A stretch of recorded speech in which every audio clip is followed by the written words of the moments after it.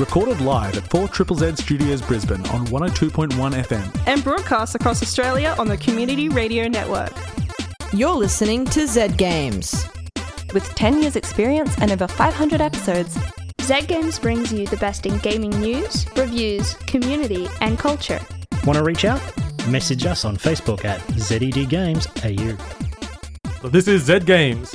I'm your host Paul, and joining me tonight is my good friend Hazel. Hey. How are you? I'm alright. How are you? I'm okay. I got out of ISO.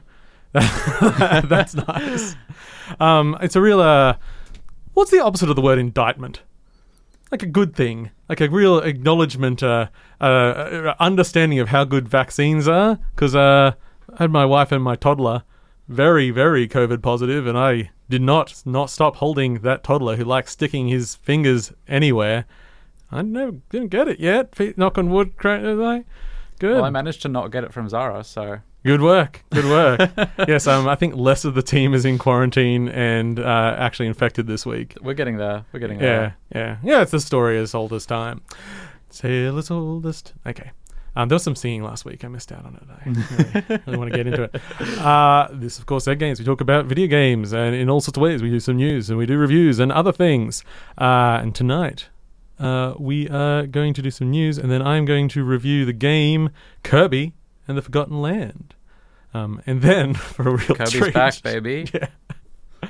And then, for a real treat, I'm also going to review another game, Tentacular, because you can't get enough of me. I swear I'm not that much of a narcissist. It's the Paul show. But Paul. To make it not all me, let's go to the news, which was prepared not by me.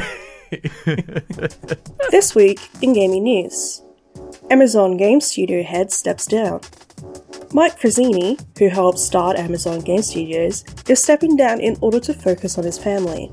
Having been an Amazon employee for many years, moving from the books section to Amazon Game Studios, despite being somewhat of a game novice at the time, he had faced criticism for veering too far from the traditional game-making playbook, while the division cost our company hundreds of millions of dollars a year.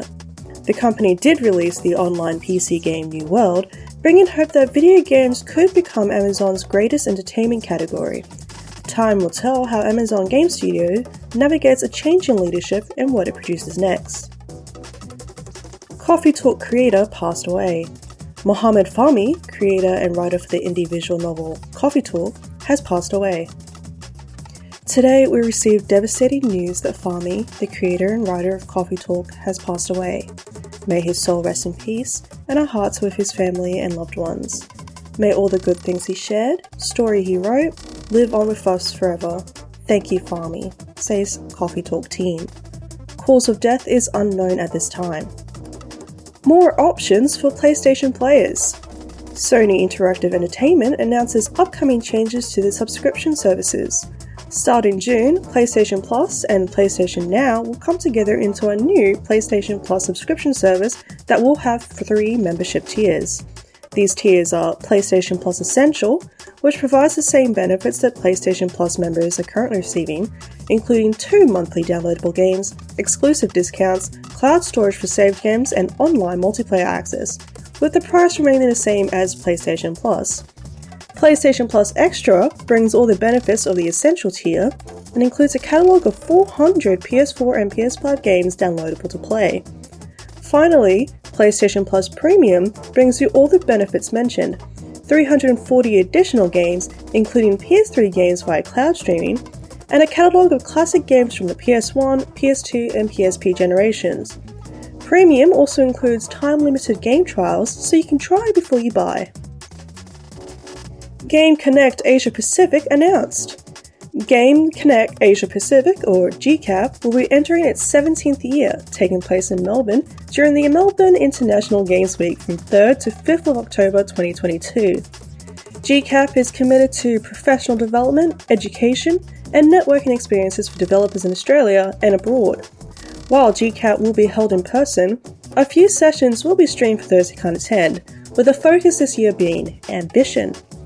GCAP promises to challenge attendees to chase their ambitions and create world-class products, experiences, studios, and businesses for the global games audience, and will consist of talks, panels, and workshops from experienced industry professionals. Keep an eye on the GCAP website as more information becomes available and to find out more about how you can support this event. And now for some upcoming games. March 31st brings Coromon for the PC and Switch, Fix Fox for the PC, Midnight Ghost Hunt for the PC, Pirates of Gravitar for PC, and Weird West for the PC, PS4 and Xbox One. April 1st brings Flight Kingdom Papers Cut Edition for the PS5, Xbox Series X, PS4, Xbox One and Switch, and Terrabane for the PC and Switch.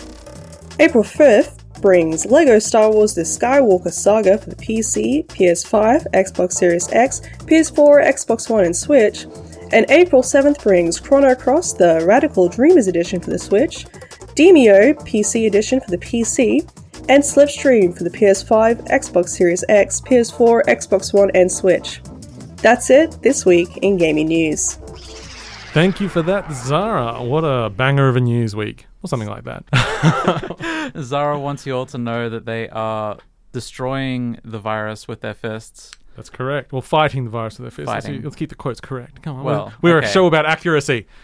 Anyway, I love to resign from an executive level position with executive level pay to spend more time with my family. Oh, well, my other executives.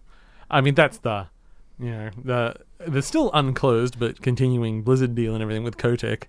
It's like, you're like, how much money does he make from this and that? And, we still don't know.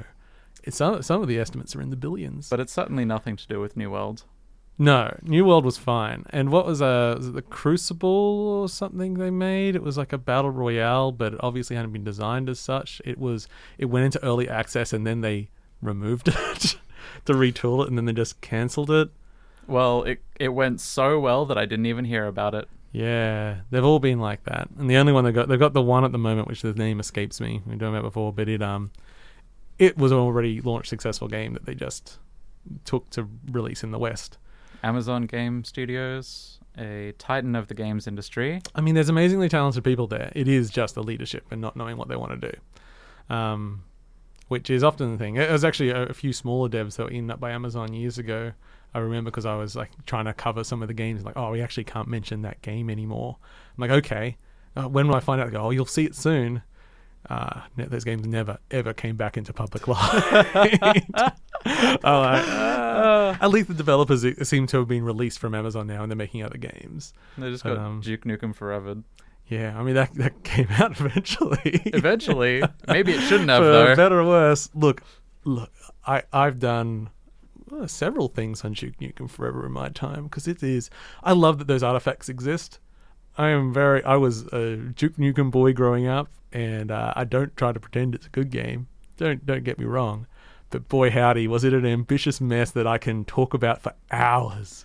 Zahra says they're very excited to see what Amazon Game Studios won't do next. Oh, well, because they had the developer of Journey to the Savage Planet, and they were like, we're going to do the next one of those, and then they released them again, but they gave them the IP back, so that was nice, because I really enjoyed that game.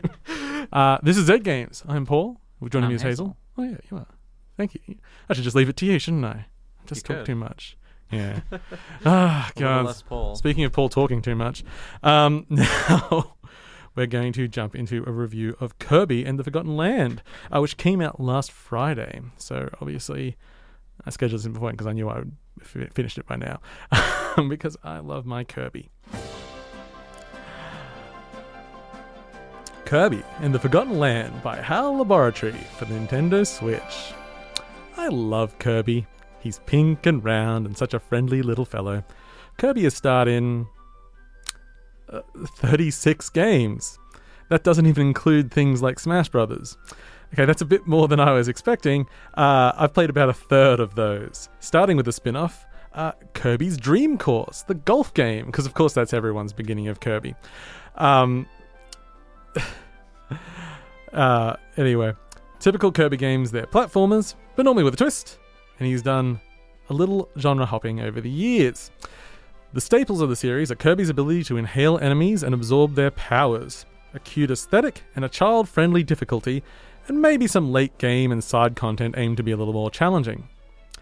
Under that criteria, I can confirm that Kirby and the Forgotten Lands is a Kirby game. Also might be the best Kirby game ever, although looking back at the number of games I just said, I'll have to check the maths on that one. This Kirby makes the move to 3D, but otherwise retains all the base components of gameplay: floating, sucking, absorbing powers and using them. Kirby has been taken to a new world, which seems to resemble a post-apocalyptic Earth. Crumbling buildings being retaken by nature, a desert that used to be an ocean, and decrepit shopping malls, that kind of thing. The camera is limited, however, more of a linear scripted camera like Super Mario 3D Land than a full-fledged roaming third-person platformer. This allows a few things: creating legitimately breathtaking visuals — it's been a while since I've used the screenshot button so much — and strictly controlling the player's ability to explore. One of the bugbears in video games is the old work out the correct path forward and then go the other way so you don't miss out on anything. Kirby says no to that kind of game design. Not once did I start a level, turn around to check if there's been something hidden behind me, and find anything. It took me a long time to trust the game, but I eventually did. I went with the flow and was never punished for it. All the challenges would be fairly laid out before me, and the camera would make sure I had a fair chance of seeing them. There's a simple language to Kirby games, and I really appreciate it. Doors with 3 stars above them move you to the next stage, and those with 1 star will take you to a side area you'll return from. There are sections in the game you only get a single shot at. For instance, there are gliding sequences, but if you mess it up, at the end of the run, there'll be a blue star to take you back to the beginning so you can try again without replaying the entire level. It never moves on before I'm ready, and it doesn't waste my time. So in each level, your goal is to get to the end, navigating platforms, fighting, and solving puzzles. There'll be a number of hidden Waddle Dees in each level for you to discover. There's normally a noise when you're close to them. And 3 additional challenges. These can vary wildly, but they won't be uncovered until you discover them. You'll naturally run into them along the way. For instance, rip a wanted poster off the wall, and the challenge may be revealed to rip off 3 more posters before the end of the level. If you reach the end with all the challenges revealed, one of the still obscured ones will be revealed. This is particularly helpful in the boss fight levels that seem to have less chance of stumbling on the challenges, as they may require things like using a specific power against the boss. And the powers, my lord, it has all your favorites: flame, ice, hammer, etc. And then throughout the game, you'll uncover blueprints to upgrade them, and you'll get different forms for every power, and they're all great. I was always excited to go back and try out a new form of my equipment. And by go back, I mean return to the town where all the Waddle Dees you save are rebuilding their village. It starts very bare bones hub, but as the story progresses and the number of Waddle Dees you save increases, more areas will be unlocked with mini-games and upgrade options. Now let's get to the real fun. Wrapping your mouth around stuff. Kirby's oral fixation has always been known and celebrated, sucking in all manner of objects. Now, however, his eyes are a little too big, and he's eating objects that he can't quite swallow. No matter, he'll just wrap his stretchy body around the object, like some kind of rubber sheath that makes a tight seal around something hard, like a balloon wrapped around a doll's arm, or anything you can imagine. This is called mouthful mode, and it's awesome fun. The intro has you taking control of a car to drive around, but there are some real creativity in what it lets you wrap yourself around. My favourite probably being a simple metal hoop, and lets you operate Kirby like an air blaster. It just provides more variety in the gameplay. And that's really the biggest point I want to make about the game. It's packed with ideas, and every stage of every level tends to have new ideas to explore. Most of the game isn't hard, but it's fun and just darn enjoyable to play around in. There are other standard levels, but also challenge levels all over the place that require completion with a certain power in a certain time, and these actually get genuinely tricky at times, and then you beat the game. And then there's an end game. Even more powers to upgrade, more levels, greater challenge. There's really a lot in this package, and because of the huge variety, I very much got in the groove of, okay, I'm done, but I'll just see what the next level is. Also, the game has local co-op. The second player can take control of a spear-wielding Waddle Dee and lend a hand throughout the adventure, also giving the possibility for parents to perhaps help out a child who could struggle with the later levels. Playing through the game is about 10 hours, but to fully complete it, well, I haven't, but the internet currently puts it about 20 hours for a full completionist playthrough. There's a lot to do. Oh, and the music. Epic. It's grand and energetic, and wonderfully recorded by the composers Yuta Agasawara, Hiroka Ando, Jun Ishikawa, and Yuki Shimuka. 4 composers. And actually, there's other people involved in it as well. There's a big focus on music. The game even starts with a weird pop song. It's great. It's gorgeous, it's inventive, it's packed with content, and it's still a kid's game at heart, though. So go in remembering that. I've been switching between this and Elden Ring, and it's been a lovely palate cleanser. You can get Kirby and the Forgotten Land on Switch for around $70 Australian. And that's my general Kirby-ness. Are you a Kirby fan, Hazel? I don't believe I've ever actually played a proper Kirby game. I do very much love him in Smash Bros. Oh, yeah. I know there's deep Kirby lore that there really isn't. So okay, here's well, you haven't played all 30 games, have you now? So you can't talk. There was actually a story during the week how there is no official timeline or Bible for Kirby. It's like, no, we're not going to pretend like Zelda that this makes a thing. It's mouthful mode. Yeah, pretty much. Loves wrapping his lips around stuff. Can't wait to go mouthful mode on some dinner after this show. Yeah. Pretty much all Kirby games will have like a dark underground. Like this one's straight up in a post-apocalyptic Earth. We're all dead. Like they don't say it's Earth, but it's Earth. And it'll always be you'll ramp up to the big bad guy. It'll be King Dedede, and then it'll be revealed to not be. And that's not a spoiler because that's every goddamn game. But it's not the point. It's the fun. Because you'll get a whole bunch of stuff after you think you've reached the end boss. It really does. Like, I love that you've mentioned that you're alternating playing it and Elden Ring. Yeah. Because it really does seem like a perfect contrast with Elden Ring of like a game that has just sort of started to explore a more open environment, but in a completely different direction. Yeah, one's still like very controlled, and you're safe all the time. It's always hugging you and saying, "This is great." All your enemies will become friends at some point, and everything. All that versus Elden Ring, which is just, I mean, I know I did my review the other week, but I could talk 10 more shows about Elden Ring and still not even scratch it. And I've only played, I'm around level, I don't know, 40. It's like Skyrim. If any random enemy could randomly turn out to be like an end game boss. Yeah. Also, some of the mods for Elden Ring on PC could pretty much turn into Kirby. Seen a lot of Shrek. But enough of that. Out of my poison swamp. Bloody poison squads. Okay, we are going to jump straight back into another review by another me. Unless you want to read my review. I do make typos and screw myself up, so you can just work out what I meant to say. No. I could. I think maybe we should trial that off air. Nah. Just do an impression of me. Just it's fine. Okay. Tentacular. You are a giant octopus-inspired kaiju. I am. Yes. It is your 16th birthday. Your human sister informs you that you are adopted. You are shocked.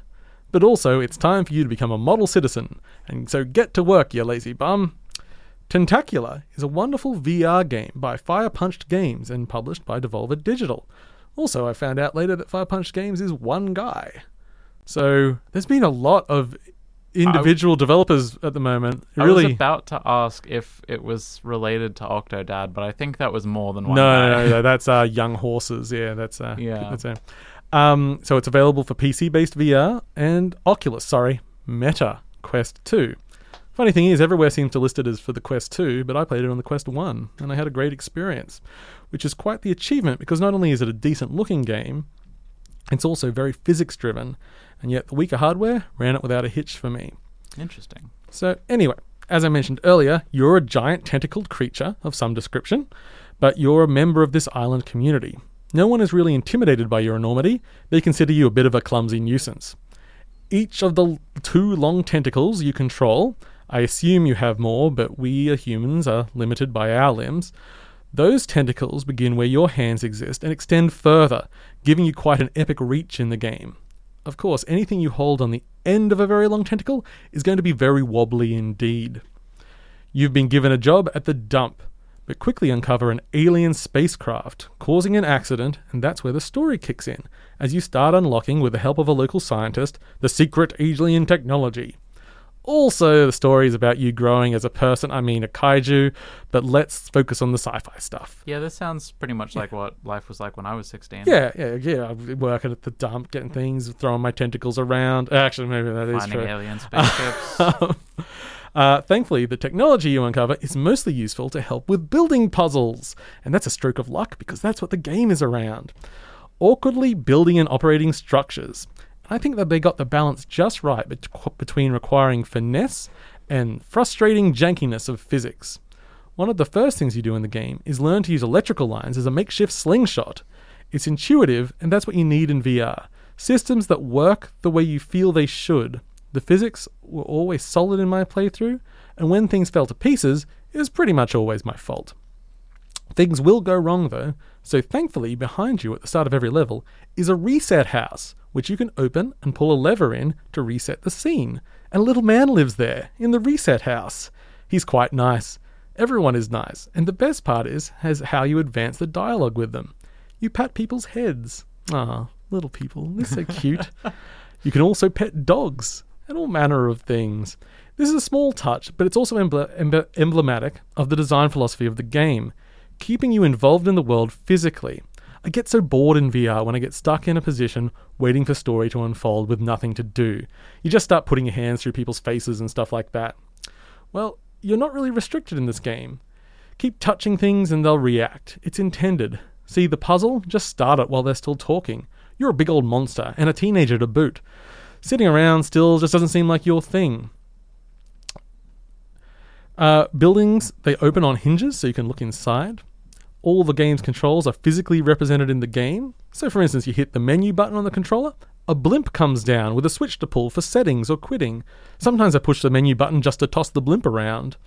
So the game has 50 plus puzzles that will take you around 5 hours to play through, which are pretty entertaining with a story tying it together. There's a sandbox area to build what you like, but after unlocking it, I never really ventured back. The puzzles and the story interactions are really what I was there for. You can pick up Tentacular on Quest 1 and 2, as well as Steam VR, for a bit under $40 Australian. I played with code provided by the publisher. And yeah, it's just a very accessible, well put together package. And it was one of those things when I found out it was one guy. I was like, you're talented, and tools are awesome for you to be able to make something like that these days.